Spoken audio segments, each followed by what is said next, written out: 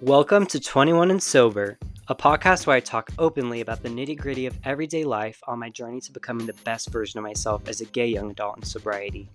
Whether you're young, old, sober curious, or a drinker, tune in with me every Wednesday as we enter our glow up era together and discuss topics that will help us improve our lives in every way possible. Let's get it!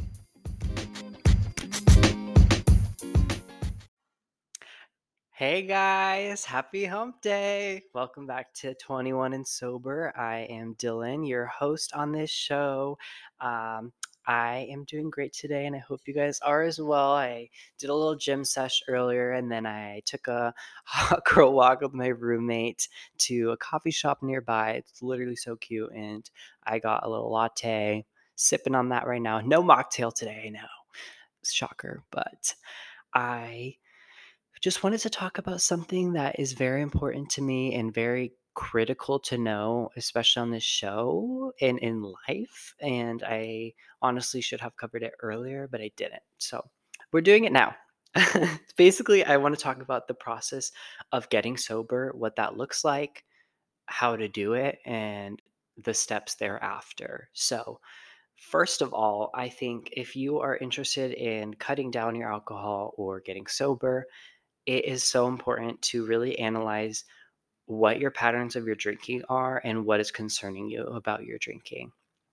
So, for women, less than 3 drinks a day, a drink being the alcohol content equivalent. So, like 1 shot, 1 glass of wine, or 1 beer, those are all equivalent, or less than 7 drinks per week is considered normal drinking. For men, less than 4 drinks a day and less than 14 drinks a week is considered normal drinking. Anything above these is considered high risk and potential alcohol use disorder. And I don't really know where the discrepancy is, like why the limit for men 7 more a week. That's actually insane, but you know what? I don't make the rules.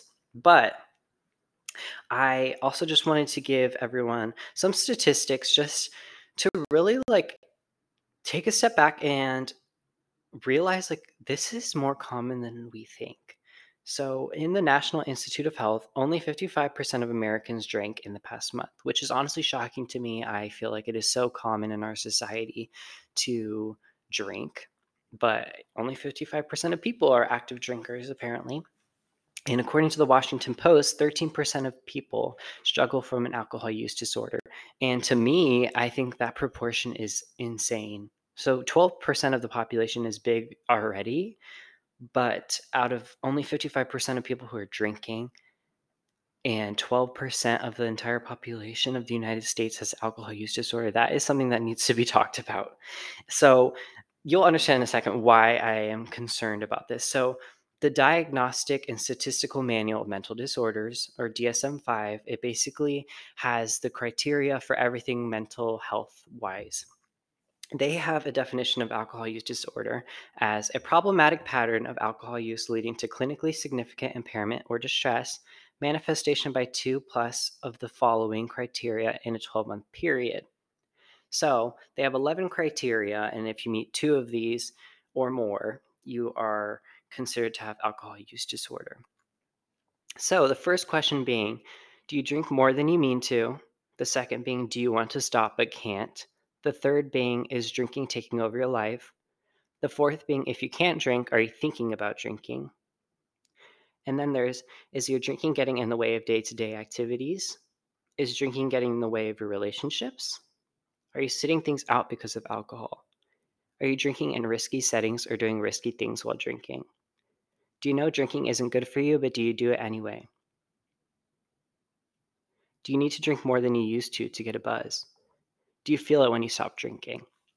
These are great criteria, I believe myself, but I do not like the 12-month period aspect of it because it's basically saying to people, okay, well, you have alcohol use disorder now, but in 12 months, if you don't fit any of these criteria, then you don't have alcohol use disorder.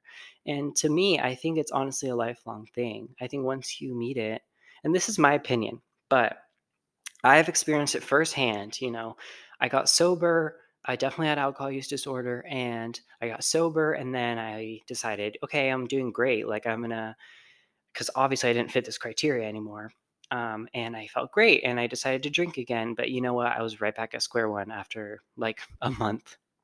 And some things were different. Like it wasn't the same amount of usage, but it became just as bad quickly. And that's something to really listen to. And I don't think it should be taken lightly if you are meeting these criteria. I think you should really reevaluate your drinking and be careful with it. If it's up to you if you want to cut down or ultimately be sober, and that's a respectable decision, whatever you choose. There's no right or wrong.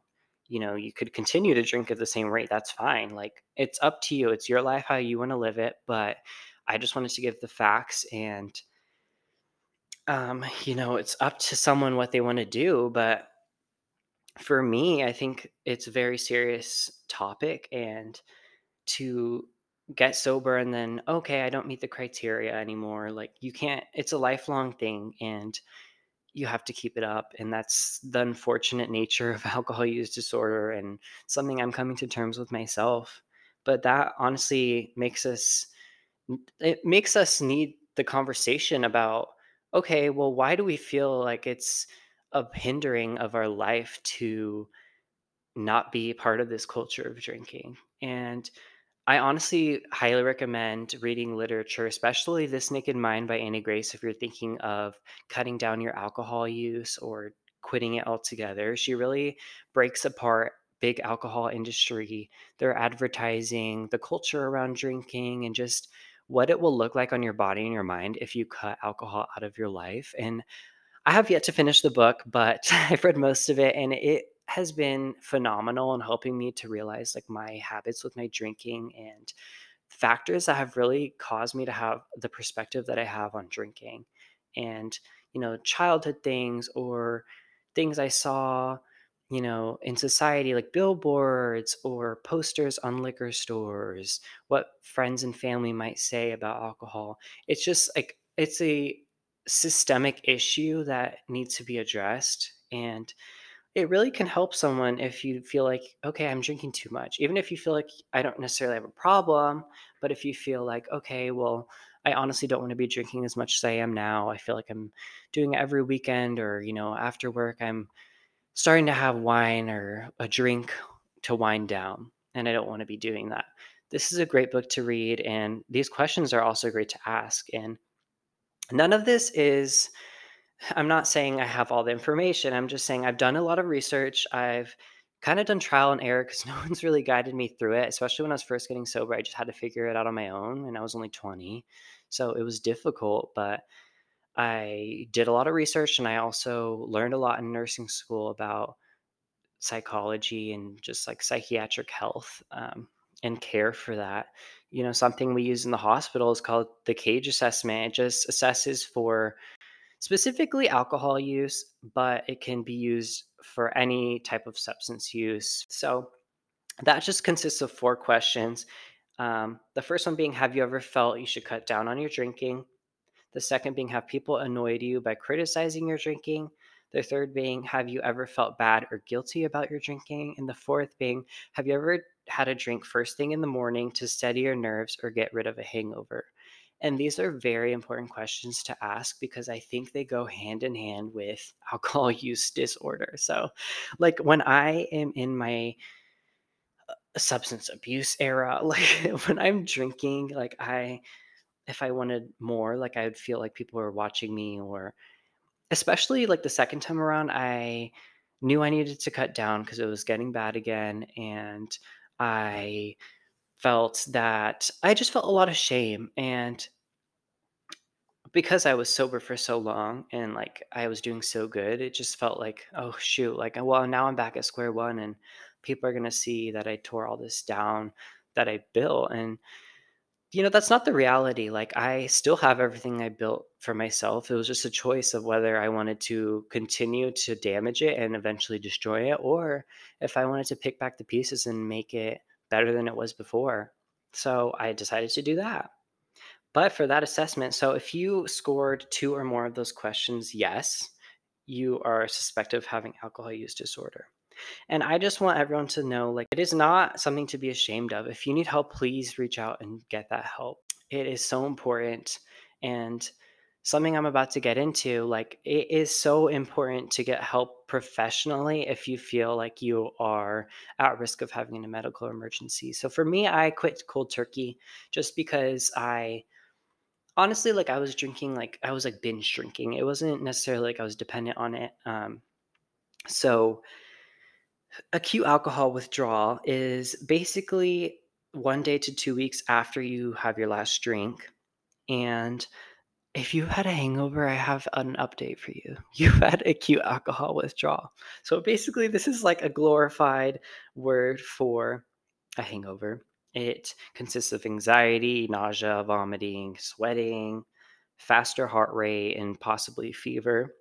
But if you are dependent on alcohol, it is very life threatening. Not always, but it can be. You can get seizures, you can get delirium tremens, which is basically you have the shakes, you're having an altered level of consciousness. You can have elevated fever, which can increase your brain pressure and just cause so much altered function of your body. And that can be life threatening. So, it's very important that you seek medical care if you feel that you're chemically dependent on it, because if you all of a sudden take that out, that is dangerous and your body is not going to know how to react on its own, and you're going to need medical treatment and medication that can help you to stabilize and come off of the alcohol in a healthy way so that you can be sober and healthy afterwards. But something I think most people don't talk about, and something I honestly learned 2 months ago with my second time getting sober, was post acute withdrawal syndrome. And this is something I experienced insanely on my first time getting sober. So it's basically, it can last a few days to years. It's after your acute alcohol withdrawal, whenever that ends. So it can consist of anxiety, mood changes, depression, lack of libido, brain fog, lack of motivation, low energy, memory problems, cravings, increased hunger. So, like, these are things that I was experiencing and I didn't have an explanation. And it honestly ties into, so when you are drinking, you are putting an essential nervous system depressant. You're putting an essential nervous system depressant into your body, and that is lowering everything in your nervous system. But when you obviously don't have that alcohol, it's not depressing your system anymore. Your body is confused. That has become its normal state. Well, your body's like, "Oh, okay, the depressant's gone, so now I'm like in this elevated state." And it becomes hyperactive because it's like, "Well, I don't know where the balance is anymore." And it's trying to figure that out. That's what the withdrawal is. But it also damages your frontal lobe. At the end of the day, alcohol is a toxin. It's ethanol. It has ethanol in it, which is literal it's a toxin. Like, that's why they call it intoxicated. It's poison to your body, into your liver. And it damages your frontal lobe in your brain. It basically, the frontal lobe controls your emotions and personality and your memory and behavior, your decision making. So all of this is like your frontal lobe healing during post acute withdrawal syndrome. Your frontal lobe is healing, you're becoming more yourself.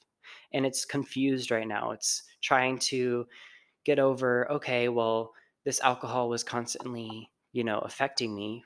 Well, now it's gone. So what am I doing? And it tries to fill that void somehow. And I, for literally like 2 months, I was like craving junk food. Like, I just wanted ice cream every day. And like something, like, I got a sponsor and he was just like, you know what, do what you need to do as long as you stay sober for like the first couple months.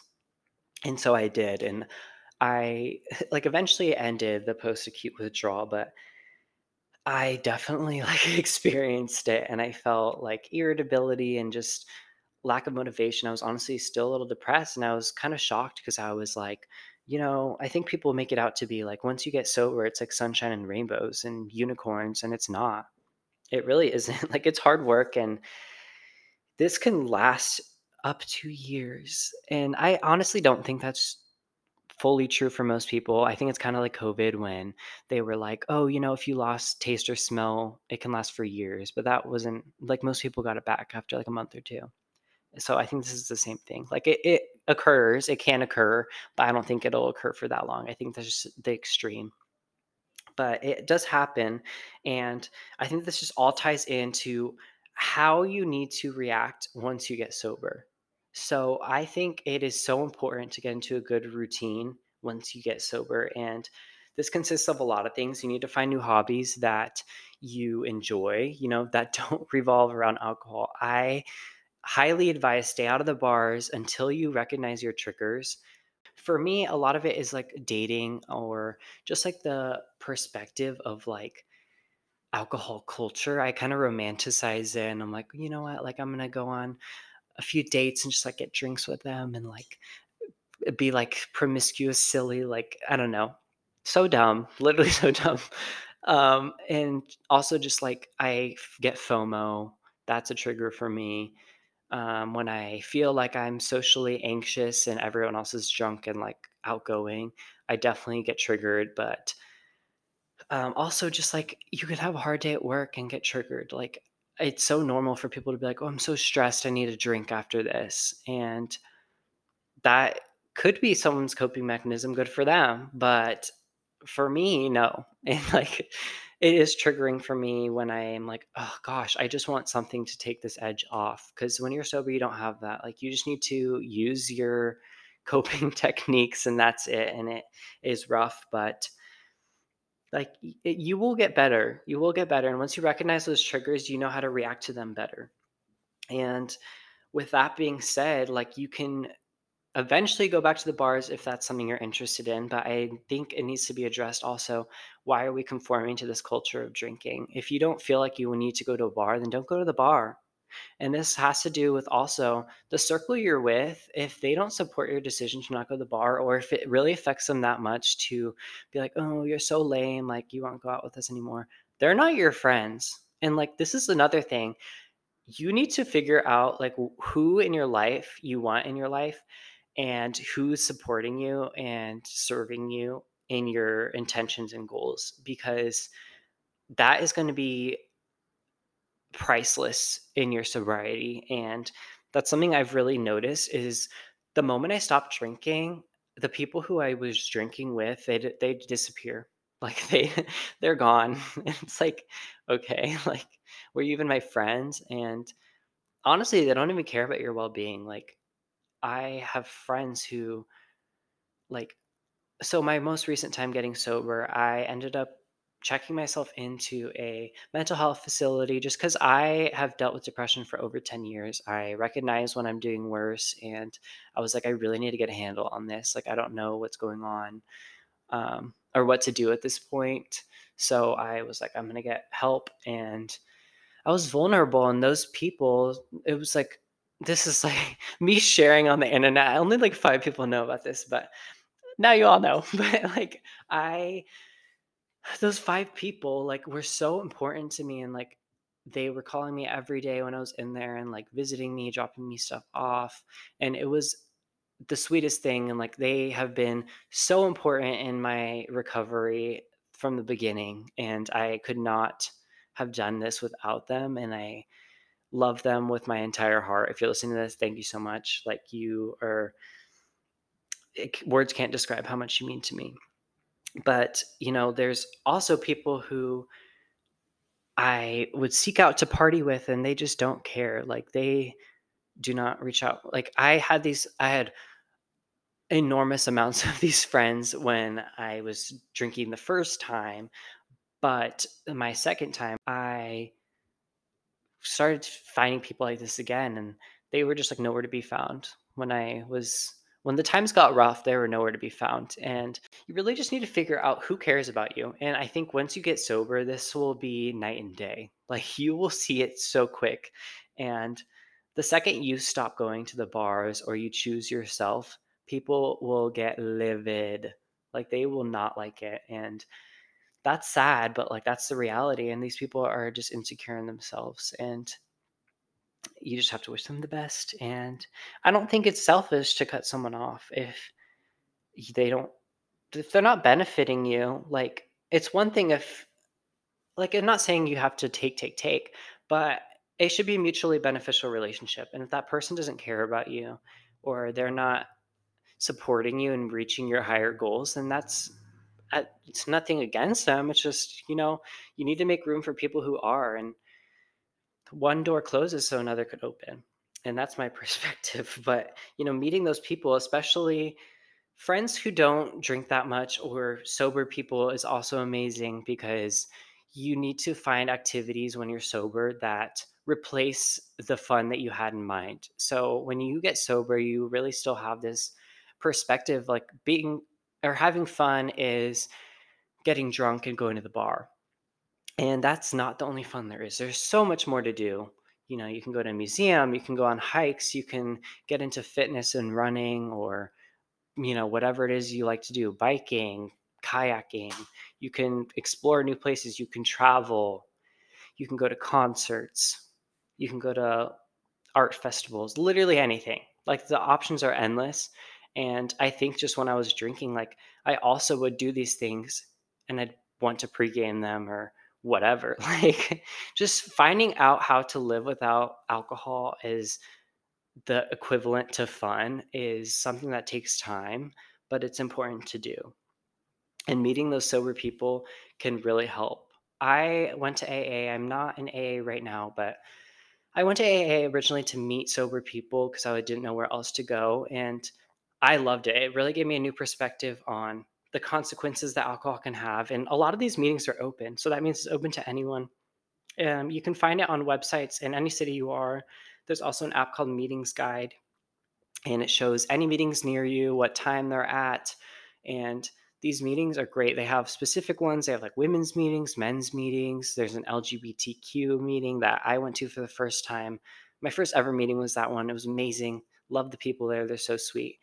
And it's just so important if you have someone who's sober or they are wanting to get sober or you're just interested in it. These people can really tell you what it's like to be sober and they can assist you into seeing like what can happen and the dark side of drinking because I think a lot of people like to think, oh, the consequences like, oh, I texted my ex last night at the bar. Like that's not yes, that's embarrassing, but that's not a consequence of alcohol. Like if I mean it is, but like it is not one of the dark ones. And yes, it puts you in risky behavior. I'm not trying to discredit that, but it there are so much more like things that the rabbit hole can lead to if you keep drinking and it's a problem.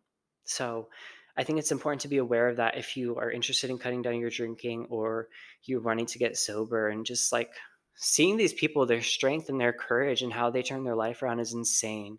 Like some of these people are so respectable and I look up to them a lot. And even just like if you have nothing to do with meeting, just hearing their story is amazing. Like they are some quality people out there. But yeah, it is just great to go to those things, reading literature.